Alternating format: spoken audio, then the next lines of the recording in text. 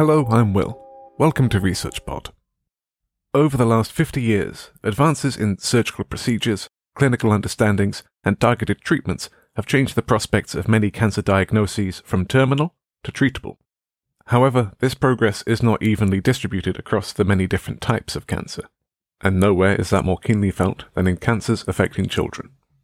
To even the playing ground, there's a lot that can be learned from searching not just deeper within any one disease, but across the entire spectrum of cancer. Take leukemia, for example. How might the advances and insights treating blood cancers among children benefit patients with brain tumours? To answer that question, I'm speaking with Dr. David Walker and Dr. Chris Halsey about their research connecting trials and treatments across the disease types for the benefit of all patients.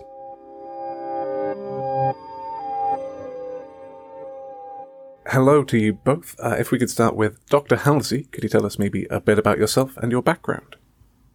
I'm Chris Halsey. I'm a clinical senior lecturer and also an honorary consultant paediatric haematologist up in Glasgow. So I split my time between working and running a research lab in the Institute of Cancer Sciences at the University of Glasgow, and then also having clinical commitments in the Royal Hospital for Children, looking after children with haematological malignancies, so blood cancers.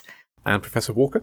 We have a lot of parallels. I trained in adult medicine, and then I moved into paediatrics, having done haematology as an adult specialist to look after the children with leukemia. And I was immediately committed then to developing skills further in the field of children's cancer, and worked a lot in leukemia, and we took part in the dialogue that was taking place at that time about the development of clinical trials.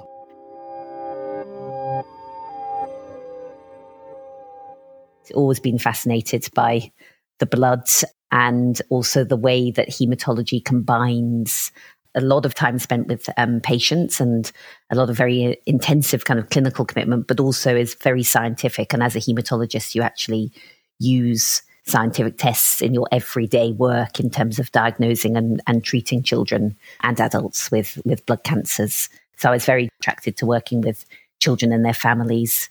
I found that very rewarding, and working on the commonest childhood blood cancer, which is leukemia. And from that, I kind of moved towards really wanting to understand more about how to use research to improve treatment for childhood blood cancers. I became fascinated by how leukemia cells, which normally originate in the bone marrow, actually spread around the body and can infiltrate the area around the brain, the leptomeninges. And I wanted to understand how leukemia cells could live in such a different environment from the environment they normally find themselves in the bone marrow, and whether by understanding that we could actually identify ways of better treating leukemia that had spread to the brain. And so I now have a research group working primarily on trying to understand more about leukemia that spread to the brain, and also trying to understand how we might improve the treatments we have for that. All those are effective at preventing recurrence of brain leukemia actually can be associated with quite a lot of side effects for children, both during their treatment and as they grow up. So half my research group works on understanding how cells live in the brain, and the other half on how and why children get toxic effects of chemotherapy and how we might reduce those. I had an opportunity to go and advance my training in Australia at the Royal Children's Hospital in Melbourne, and was given the opportunity to work particularly in the field of brain tumours because no one else was doing it. Having completed my training in Melbourne, I came back to the UK looking for a consultant position, and before I was appointed in Nottingham, I ran a workshop saying, well, what is the scope of practice that we need to develop in the field of neuro-oncology?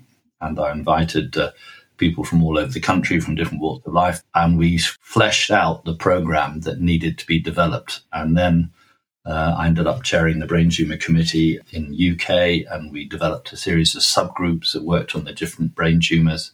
We opened 13 trials in about 7 years. I then went on to work with the European Brain Tumour Committee in CEOP.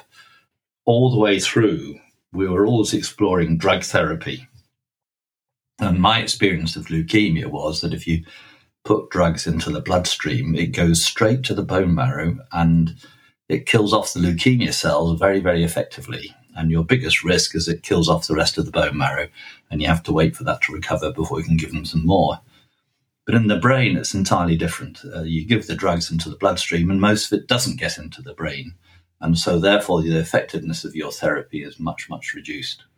In leukemia, we'd all spent many hours delivering drugs into the spinal fluid to treat the tumour on the surface of the brain. But in brain tumours, it almost was never occurring. If we look at childhood cancer in general, a third of all cancers are leukemia, and they all potentially involve the brain. 25% of all cancers are primarily in the brain, which means that more than half of children with cancer have a brain component to their disease and therefore its successful therapy. And so this is a major problem for children's cancer. If you look at it further back and look at brain cancer in all adults and children together, it's estimated that something like 40% of all patients with cancer in both children and adults, the brain is the rate-limiting step to cure. So if you don't target the brain specially, then you don't control the disease. And so things like breast cancer, lung cancer, colon cancer, which happen very commonly in the adult population, a high percentage of them can spread to the brain. And if you haven't treated the brain specially, like we learned in childhood leukemia, disease will escape control in the brain. And so therefore, this is a really big topic. And I think a lot of the tumours do grow over the surface of the brain, where intra-CSF therapy is probably the best design for delivering drugs to that part of the brain. When tumours grow within the body of the brain, then intra-CSF therapy isn't applicable. The brain is very precious, if you like, and very vulnerable to kind of toxins. So the body has a kind of barrier between the bloodstream and the brain to stop things that might get into the bloodstream getting across to the brain and causing damage. And that's what we call the blood-brain barrier or blood cerebrospinal fluid barrier. And these two barriers basically stop not just medicines, but other toxins and impurities, if you like, getting into the brain, which might be very affected by that. It just struck me that if we really wanted to use drugs to treat brain tumours, we needed to think about how we got the drug into the brain better than we were doing it to that date. Obviously, intrathecal or intra-CSF treatment to the leptomeninges was the one where there was the greatest track record in leukemia, and that's why I came to speak to Chris, and we wrote this article about how we might approach the same problem in two different disease groups from different perspectives. People made the connection that, as David mentioned earlier, that the drugs that get into the bloodstream often don't get into the brain. And so leukemia cells, it is a blood-borne cancer, so it circulates around the body, and the leukemia cells can get pretty much everywhere. So you can find the leukemia cells in the liver and the spleen and the kidneys. And some people call the brain in particular what's called a sanctuary site for leukemia, because the cells can kind of hide away there and they're not affected by the drugs that get into the bloodstream that just don't get into the brain in the same way. So when they discovered that the leukemia cells were hiding in these sanctuary sites, they realized that they would need to try and kill the cells there as well as in the bone marrow and in the blood. And the first approach that was used was radiotherapy.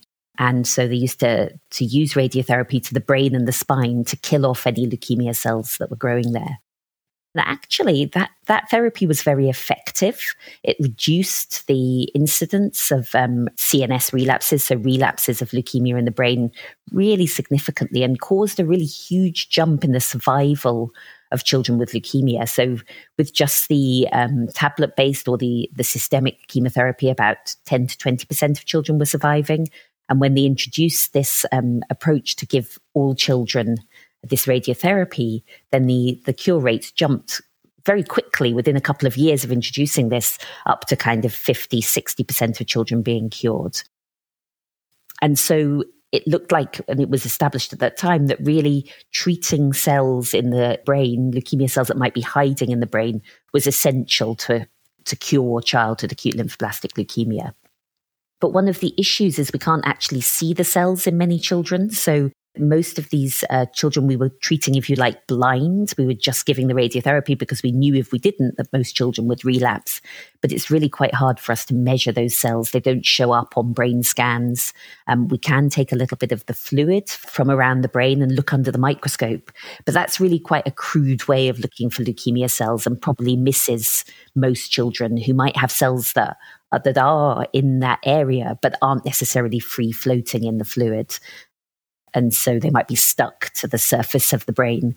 And so we don't pick them up if we just take a teaspoon, say, of the fluid and have a look at that. We established a kind of paradigm, if you like, that all children with leukemia need CNS-directed therapy. They need this therapy that specifically gets around the problem of this, of the drugs not getting into the brain. And initially, we found that a solution to this was to use radiotherapy. I was really struck in that early work with the brain damage associated with CNS radiotherapy. I was really struck with trying to understand the nature of the brain injury. However, although it's very effective, radiotherapy, as David already alluded to, can cause quite a lot of damage to the child's normal brain, particularly in children, of course, whose brain, then their brain's still developing, they're still making lots of neural connections. So if you shine radiotherapy that kills living cells, if you like, onto the brain, it's going to kill not just the leukemia cells, but potentially some of the normal brain cells as well. And we found that children treated with radiotherapy, particularly younger children, the infants, the children under 2, were left with really quite significant learning difficulties after radiotherapy. And also, even more, in a way, shockingly, I think, to us, when these children grew up 10 to 20 years after this therapy, a lot of them developed secondary brain tumours because of the damage that was done to the normal brain tissue. And so we cured these children of leukemia, but we'd given them a longer term problem of the risk of developing a brain tumour. And it was up to 20%, so 1 in 5 children who, after this cranial radiotherapy as a young child due to their leukemia, ended up with a secondary brain tumour. Now, some of those brain tumours were what we call benign brain tumours, gliomas, etc., and others were malignant brain tumours. But irrespective of whether it's benign and malignant, both of them could cause problems to these children. So this caused us to take a big pause, if you like, in what we were doing. We recognised that treatment was essential to prevent the leukemia coming back in the brain, but we realised that the radiotherapy was really not a good solution for the majority of these children.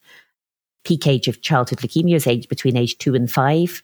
We hope to cure these children of leukemia. So we're hoping that they're going to have 50, 60, 70, maybe 80 years of life ahead of them. So we have to think very carefully, not just about how we cure the leukemia, but also any long-term damage that we might be doing with our treatment to their normal body and particularly to the brain.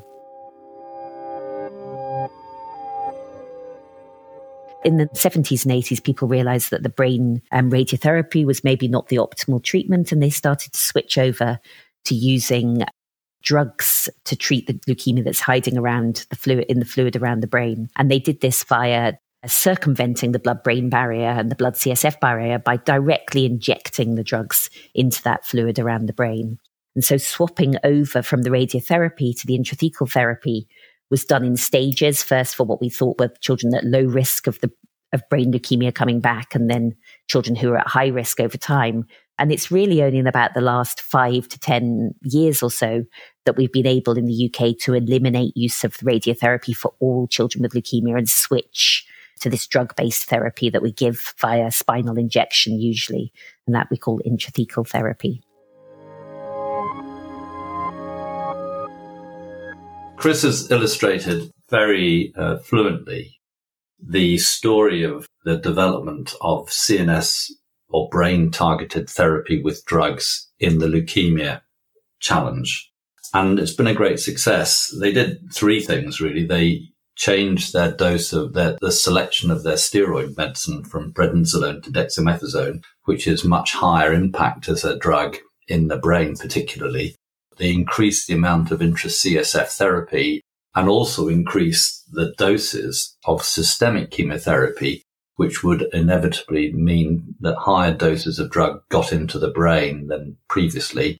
And in order to do all of that, the hematologists had to become really, really expert in keeping the children alive during this sort of very intensive therapy. And they had to share that expertise in keeping them alive, called supportive care, across a whole community across the country, because it couldn't be done in just one or two places. It had to be done wherever children with leukemia were being treated. And so that was why it took probably a couple of decades to really intensify it, because you had to move gradually for people to learn the skills and adapt to the new therapy and then get the evidence to prove that it was working. And I was observing all of that whilst I was trying to develop the brain tumour agenda. We tried intensifying systemic chemotherapy in brain tumours as a way of enhancing cure rates and giving them doses of drugs that made their bone marrow go away. So you had to reinfuse bone marrow cells to make it grow back again. And sadly, it had almost no impact on the cure rates for brain tumours. We had tried using intensive chemotherapy, including stem cell rescue, which is a mechanism for regrowing the bone marrow after you administer very, very big doses of drugs. And it hadn't produced any beneficial effect in curing brain tumor. And so maximizing systemic administration of chemotherapy wasn't working as a way of improving outcome. And it took us about 15 years to realize that. There were always one or two cases who did better than we expected. But when we came back to look at it, it was often because they'd had a very good operation or something else had happened that made them survive. And so that really made me say, well, if giving the drugs into the bloodstream isn't going to be an effective way to intensify therapy, why don't we try exploring giving drugs into the spinal fluid? Because it worked in leukemia. And so that's why we started to think about it. I'm principal investigator for an organization called the Children's Brain Tumor Drug Delivery Consortium. And this is a charity-funded consortium funded by Children with Cancer. Our aim is to raise awareness of the need to deliver drugs, especially to the brain, to treat children's brain tumors. And one of our areas of interest is how can we develop intra-CSF drug therapy. A lot of people who get brain tumors end up having a shunt put in, which is a drainage device put in to try and bypass the blockage. And that changes the way the spinal fluid flows around the brain and also changes what happens to the drug. And so although you could say, well, we'll only do this in people without shunts, as about 25% of the children with brain tumors end up with a shunt, that would exclude 25% of the patients for the benefit of this therapy. And so what we wrote about in the paper was to say that our experience is that if you change the route of administration into the CSF, i.e. if you give the drugs into the back rather than into the brain, then you can still deliver the drugs into the spinal fluid if they have a shunt in situ. And we don't see in principle why that shouldn't be done. And that would get over the problem of shunts making the patients ineligible for intra-CSF therapy. And but it needs to be studied in a trial. And so we need trials of this sort of technology to help us understand how best to do this safely and most effectively. And one of the trials we tried to design, in fact, we did design but didn't get launched, was using the drug into the spinal fluid as an infusion rather than as a bolus, because you could then control the concentration of the drug over a prolonged period of time, which may increase its effectiveness and control its toxicity. And that's one of our proposals that we wrote in the paper. But progress is slow because there are actually only 4 licensed drugs for brain tumours in the world pharmacopoeias in adults and children.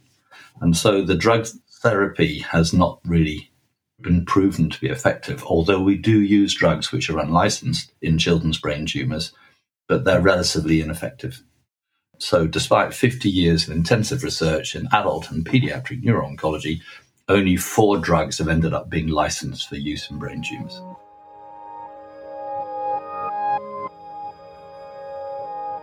For a recent hands-on experience of using the lessons of leukemia to treat brain tumours, I spoke with Lisette Meyer from the Prinses Maxima Centre for Pediatric Oncology in the Netherlands about her experience in treating medulloblastoma in young children. Since a few years ago, I think, we discovered that we do not know a lot about why a brain tumor grows. And we have sent our brain tumor samples two specific labs, and that was a lab in Heidelberg and one in Sikits in Toronto, where we have been looking at the brain tumor itself in much more detail to see if we can find why the brain tumor grows. And we've learned a lot about that. And the hope is in the future that we can be much more precise in giving the treatment to stop the growth. There are hardly any brain tumors where just cutting the tumor out is a good enough treatment, because usually you can't get the whole tumor out with surgery. Like when you're elsewhere in the body, you always take a rim of healthy tissue around the tumor to make sure that the small every tumor grows a little bit into the surrounding tissue, and to make sure that it's grown into the surrounding tissue, that you've also taken it out. But it's a problem in the brain. You can't do it there because you can't take half a centimeter or a whole centimeter of surrounding healthy brain out, because then you severely damage the patient. And therefore, there's always the chance of tumor left where the surgeon didn't see any tumor anymore. And therefore, there's almost always either chemotherapy or radiotherapy after surgery to make sure that you're rid of the tumor once and for all. But the problem with systemic administered drugs is the blood-brain barrier. And the blood-brain barrier is a very strong barrier to prevent toxins which are in the bloodstream to enter the brain. And in large bulk tumor, the tumor itself produces blood vessels to grow, because everything that grows needs oxygen. So if you give a pill or give chemotherapy by intravenous infusion, then it will get into the bloodstream, and the bloodstream will get into the tumor, and you will attack the tumor from inside. But because those blood vessels aren't usually very good, the drugs can get over the blood-brain barrier. And the problem with leptomeningeal metastasis, because it's a very thin layer of tissue, there's no blood supply yet. You have to give drugs via intravenous injection or via pill in a high enough dose so it crosses the blood-brain barrier, so comes from the body blood vessels into the CSF itself, and that's almost not possible. And then, of course, you get a lot of systemic toxicity, which you do not want for the patient. Or you have to make a drug which is able to cross the blood-brain barrier and can just enter the CSF. But the problem with that is that there's not a lot of drugs which are able to cross the blood-brain barrier, because it's so well developed. In order to circumvent the blood-brain barrier, you give intra-CSF treatment. As Chris said, it has replaced radiotherapy. We are looking into brain tumor patients, and we see in very young children where we rather not give radiotherapy, because radiotherapy is an effective treatment, but the problem is you get like they discussed in the leukemia patients, irradiate young brain, you get significant toxicity, and that's most of all cognitive impairment, where you see if children are under 5 years of age or under 3 years of age, that if you irradiate the children, their quality of life diminishes significantly, because they won't be able to have schooling as they would have had they not been irradiated. And especially irradiating young children, they get much more problems when they're into adult age, to be able to live on their own, to be able to maintain healthy relationships due to their cognitive impairment. So in young children with medulloblastoma under the age of 3 to 5, we have now replaced radiotherapy with intra-CSF treatment. And since you administer the drugs directly at the tumor site, you can significantly lower the dose, which will be unable to generate systemic toxicity once it enters the bloodstream. The drugs enter the leptomeningeal metastasis by diffusion, And therefore, the contact between the drug and the tumor should be long enough to be able for this process to take place. And we see good results with that, being able to cure children without the need of radiation, with keeping the survival as it had been previously, but having a better cognitive outcome and therefore a much better quality of life for the child. The problem is you have to put an extra reservoir, which is a small catheter that you stick into the head to deliver the drugs into the lateral ventricle. And so that required an extra operation. And there were some complications of putting those reservoirs in. Someone got infected, they needed taking out and replacing. And when they tried to recommend this in the United States to be a trial that they could replicate, there was no enthusiasm to do it. So the process of administering intra-CSF therapy, the technology involved, wasn't widely accepted by the medical community at that time. And it still is not routinely done. And one of the reasons we wrote the article was really to highlight that the evidence that intra-CSF therapy may improve outcomes for brain tumors exists already, because there are a number of trials where it was done in paper. The evidence is that it works. But in practice, people are still very reluctant to do the extra operation, put in a reservoir, and to design trials with intra-CSF therapy as part of the treatment program because of the extra burden of risk for the child and family and the uncertainty of the benefit. You know, the intra-CSF drug program you have in leukemia is really quite burdensome, isn't it? I mean, it's a lot of visits to hospital, anesthetics, lumbar punctures. You know, it involves the hospital in a huge amount of expense. There's a big risk associated with the intrathecal drug delivery programs. It really does occupy a lot of your time in your team, isn't it? Mm-hmm. So the reason we wrote the article is to highlight that there was a potential benefit, that there are technical difficulties.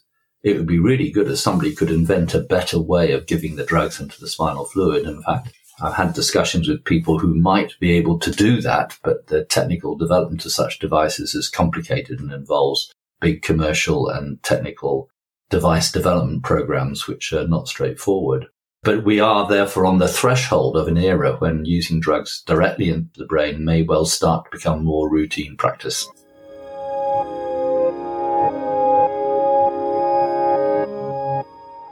Have there been any indications of patients or any diseases that patients have that make them more suited to this? For the children who are very young, who present with a brain tumour under the age of 3 or 5 years of age, whose brain is still in the very early stages of growth and development, they have already been subjected to the use of drugs into the spinal fluid, because to try and delay the time when you might use radiotherapy to the brain to try and eradicate the remaining tumour, for the reason that Chris outlined as being a problem in leukemia, is that if you irradiate young brains, they don't work as well when you're older, either because your memory and your concentration span and your cognitive capacities are impaired, and also you're putting the child at risk of getting another brain tumour as a result of the radiation damage. So in the very young children, we have been using intra-CSF therapy. It's never been subjected to randomized trials, so we're doing it because we think it's the right thing to do, but we haven't got very good evidence. And that's slightly inhibiting people from making the leap, because there isn't that randomized trial evidence that everybody can see and say, oh, we should definitely do this. I mean, within leukemia, we've now become a little bit of a victim of our own success, because we're so fortunate that now we can cure over 90% of children with leukemia.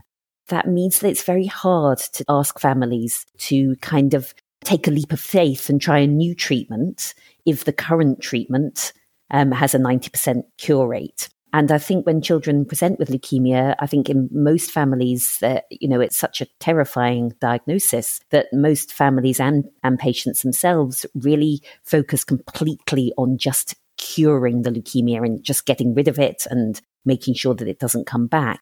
And maybe secondary considerations like what will the treatment itself cause, toxicity and side effects and things, they're less important at the beginning because they're just so fixated on cure, if you like. And that's completely understandable. And that means that if you want to try and introduce new treatments that you think might be less toxic but you're not certain as to whether they're going to be as effective as a curing because you haven't tested it. That's quite a difficult thing to do now, and you have to take that very slowly. The other thing which you mentioned, Chris, early on is that prioritizing quality of survival when getting consent from parents when they're worried about their child dying from leukemia is a problem in brain tumours as well, in that they have to often have a brain operation. And the parents think that the chances are there's a very high chance of the child dying in the brain operation. And we can't get them to consider research or trials which are seeking to reduce the long-term damage to the brain at that moment. And it's because they're so overwhelmed by the fear, which is natural for parents, of immediate loss of their child. And they can't see that doing a trial and giving consent to a trial, which may impact upon how clever they are in the future or how able they are to take part in society 20 years' time, as being as important as trying to save their life at the moment. And that's it's an ethical dilemma, actually. But we know as pediatricians and cancer specialists that actually the vast majority of the children are going to be cured.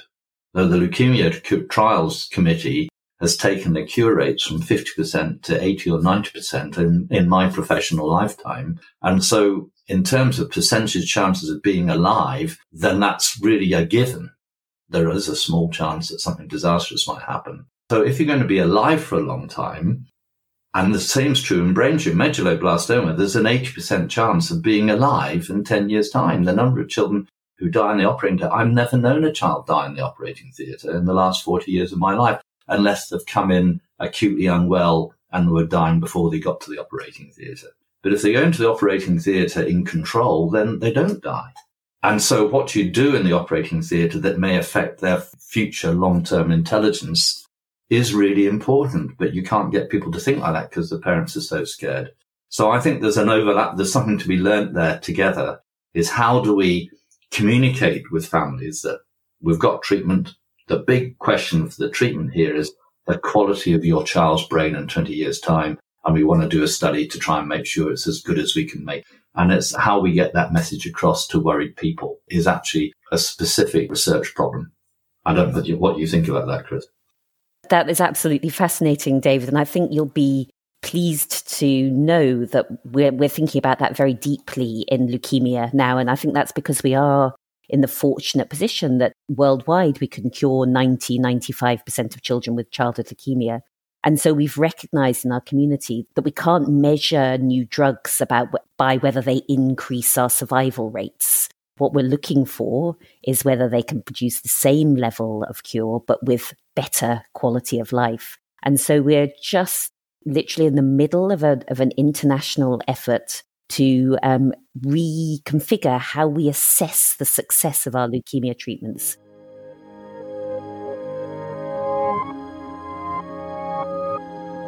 The other reason we're a victim of our own success is that because we cure 90% of children, and leukemia is fortunately relatively rare, there's actually not that many children where the leukemia comes back and it comes back in the brain and things. So if you want to measure whether a new treatment is effective, you need an awful lot of patients to get enough patients who actually have the leukemia coming back in the brain to see whether your new treatment is effective or not. So there's two kind of problems with that, which means that when we're looking at testing new drugs and new approaches, we probably can't go straight to the majority of children with leukemia, and we probably need to focus on children that don't have other curative options. So the kind of areas that we might want to explore for testing new drugs would be children where the leukemia has come back, where maybe even the treatment that we have for recurrent leukemia has failed and they're left with essentially incurable leukemia. And at that point, we can say, is this a time where we might be able to test one of these new drugs to see whether it makes any CNS leukemia you have go away and see how long it can go away for? We wouldn't necessarily be able to promise a cure, but we would potentially be able to promise a remission. Those patients are rare. There are only a few each year in the UK. So in order to run those kind of trials, we need to team up either internationally, and we're very good at that in leukemia, of teaming up across different countries.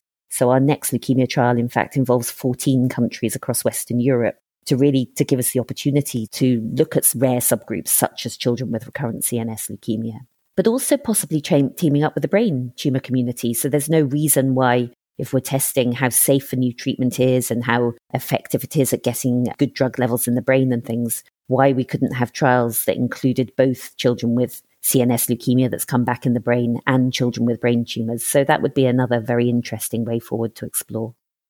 The model of leukemia is really important because leukemia is a disease of the bloodstream, and it produces tumours that grow on the surface of the brain at what we call the leptomeningeal surface.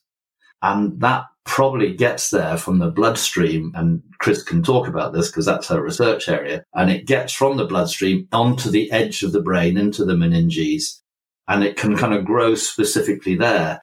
And we see this pattern of growth in our malignant brain tumours. Now, historically, we thought the tumour fell off the brain surface, travelled around the CSF, and set up shop in the leptomeninges. But recent work suggests that it actually may be getting into the bloodstream and going by the same route as we see with leukemia. And that's really important because that means that the tumour cells are spreading in the bloodstream to get to the leptomeninges and brain tumours that could be doing that in brain tumours as well, and underlines the proposal that Chris has just made that maybe we should be doing this jointly.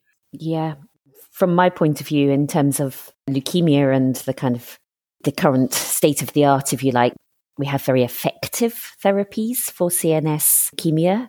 We show that you can cure leukemia that's spread to the brain by giving chemotherapy. But what we don't have is non-toxic therapies. And given our enormous cure rates for childhood leukemia, which is a great thing to be celebrated, we do need to think very carefully about whether we can achieve the same cure rates with kinder and gentler therapies, if you like. And I think that's a really important focus for us. And we mustn't be complacent by just saying we're curing the leukemia. We have to think about the quality of the treatment that we're giving, and new drug discovery of less toxic drugs that we can give effectively to the brain was really, really important in the childhood leukemia field. And it's difficult to get enough pharma company interest in that, if you like, because obviously childhood cancers are rare and relapsed brain leukemia is even rarer. But I think we just need to keep emphasizing how important it is that we get really effective drugs that are non-toxic in this area. And I think one of the key steps that will allow us to realize that in childhood leukemia is actually being able to measure the leukemia in the brain. I think because we can't see it, we're treating these children blind. It's very difficult then to bring in a new therapy and say, is it better than the current therapy?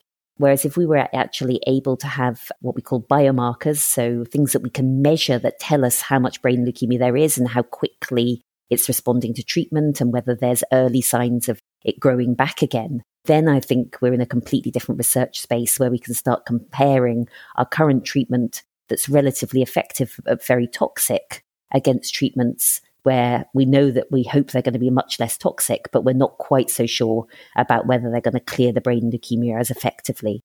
So that would really revolutionize how we treat brain leukemia. And that's something that we're exploring in the next childhood leukemia trial as an add-on scientific study, which is being led from us in Glasgow, but has collaboration across 14 different countries to collect samples of the cerebrospinal fluid and to measure for submicroscopic amounts of leukemia in that fluid by a variety of different techniques and see if we can use the results of those measurements to predict which children will have the leukemia recur in the central nervous system. And so I'm really hopeful that in the next 5 to 10 years, we will have the tools that we need to enable us to test really much more innovative drugs that can cure both leukemia and brain tumours potentially without the kind of toxicity we see with our current treatments.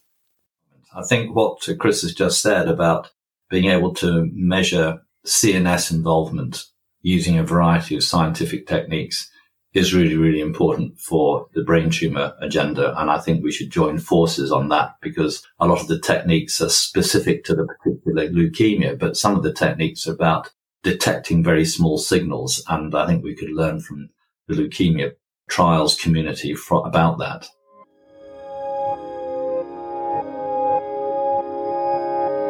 The device we've worked with for giving drugs directly into the brain tissue itself, called the Renishaw infusion device, has got a skull-mounted port that comes out through the skin. And it's been proposed that could be modified to be an intrathecal device. And it can be put in and taken out, and the catheter could be placed anywhere in the spinal fluid you wished. And if we introduce that, with the device development you need to do to make it, that would revolutionize leukemia care, because suddenly they wouldn't need to be put to sleep. It's because the port comes out through the skin. You attach a syringe directly to it, you clean it and sterilize it, and we've been using it in children and leaving them in, and then you can take them out again at the end of the therapy, and you wouldn't need to put them to sleep every time. Could you imagine how that would change your clinic? I mean, it would be amazing. Amazing. And it's those sorts that, so what we've concluded in the Drug Delivery Consortium is that the practice in this area of delivering drugs to the brain will be driven by device development. That if we could get a device that creates an easy way of delivering drugs to the spinal fluid, that will accelerate it, because what's holding it back is the device is a clumsy, risky thing to use. And the alternative is put people to sleep and stick a needle in their back. Is a painful procedure that you need to, and the children worry about it. And so I think the agenda here will be accelerated if devices can be developed that overcome the deficiencies of the current method of drug administration to the spinal fluid. Because although we're used to them, they are actually extremely burdensome. And I remember when we went from 6 lumbar punctures to 10 or 12 lumbar punctures, the health economic discussions in the hospitals as to how we were going to manage that in all the leukemia units around the country. It meant that when they had one anaesthetic list a week, they needed 2 or 3. And the costs of all that were really difficult to find. And I mean, we have up to 26 lumbar punctures on some of our protocols. Plus, we've published recently that, and in fact, Sir St. Jude's, that general anaesthetics have an effect on neurocognitive, repeated general anaesthetics, and particularly use of nitrous oxide during anaesthesia in association with methotrexate is associated with adverse neurocognitive outcomes as well. So if you can do things without anaesthesia, it'll make a massive difference. We reviewed all the drugs in the pharmacopoeia for their suitability for giving drugs into the spinal fluid, and we concluded that we wouldn't give methotrexate to anybody. Any neurologist would agree with you. That is quite the conclusion. But as well as learning from leukemia in brain tumours and from brain care in leukemia, has there been any lessons learnt, or do you think there is room to reach out to other disease areas, be they developing treatments like your advances in immunotherapies, targeted molecules or combination therapies, or other parts of the healthcare industry? You mentioned the device design and implementation there. If more people are involved, is that many hands making light work or too many cooks in the kitchen? It's opportunities, people grasping up, and the right person coming to the fore who's got a good idea, and them getting through the commercial process. The commercial process is extremely complicated, and there can be no guarantee that your good idea will get developed. That's my observation. And luck is a big part of it. But I think in answer to your question, Will, yes, possibly. I mean, I've always been fascinated by the fact that leukemia cells love living in the leptomeninges. And David mentioned that you see that solid tumours also get very attracted to leptomeninges. But interestingly, in multiple sclerosis, lymphocytes, which are obviously the non-malignant counterpart of leukemias, love living in the leptomeninges too, and set up little homes within the leptomeninges and produce antibody. And that production, we know in multiple sclerosis, can be stable over many, many years. And so you can imagine that areas where we understand the biology of how cells can survive in what is normally an area which actually doesn't have normal cells in it, it's normally what we call an acellular fluid, might have translations into other areas. And I've always had a hope that some of our work might have an overlap with multiple sclerosis, which is such a hideous disease and, with lack of really effective treatments. So, I think you always need to be alive to these possibilities, that there may be synergies with quite distant specialties. But I think the other thing, what you're talking about there, is the fact that the microenvironment of the brain is infinitely variable. And what happens in one part of the brain doesn't apply to another part. And the leptomeninges is a microenvironment that has unique qualities. Just like the thalamus is a different microenvironment to the cortex or to the cerebellum. And the brain is not a single organ. It's many, many organs genetically controlled with completely different mechanisms in one part of the brain compared to the other.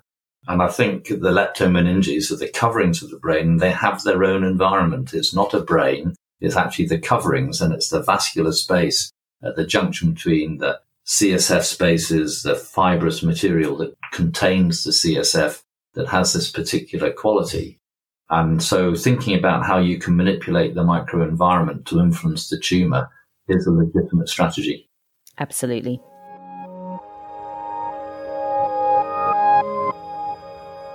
Is there a useful hub of information that they could get in touch with you through, or are there hubs for local trials, any clinical centres, any patient advocacy, any patient support groups, anything that you'd like to plug now for them?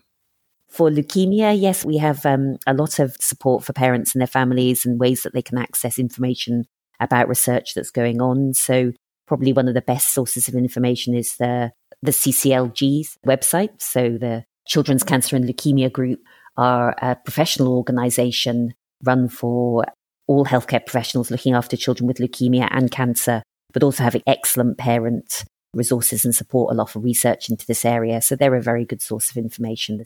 I'm sure David has a lot to plug for brain tumours. There's some very good patient support groups there. Yeah, so the Drug Delivery Consortium is a collection of specialists interested in developing research for drug delivery. They have patient involvement. We have representations from research councils and funding bodies who listen to what we're saying, and we're getting our message across in a progressive way. And this podcast is part of that process. Sharing this debate in the broader community from different perspectives is a kind of an important academic process. I don't know what you think, Chris.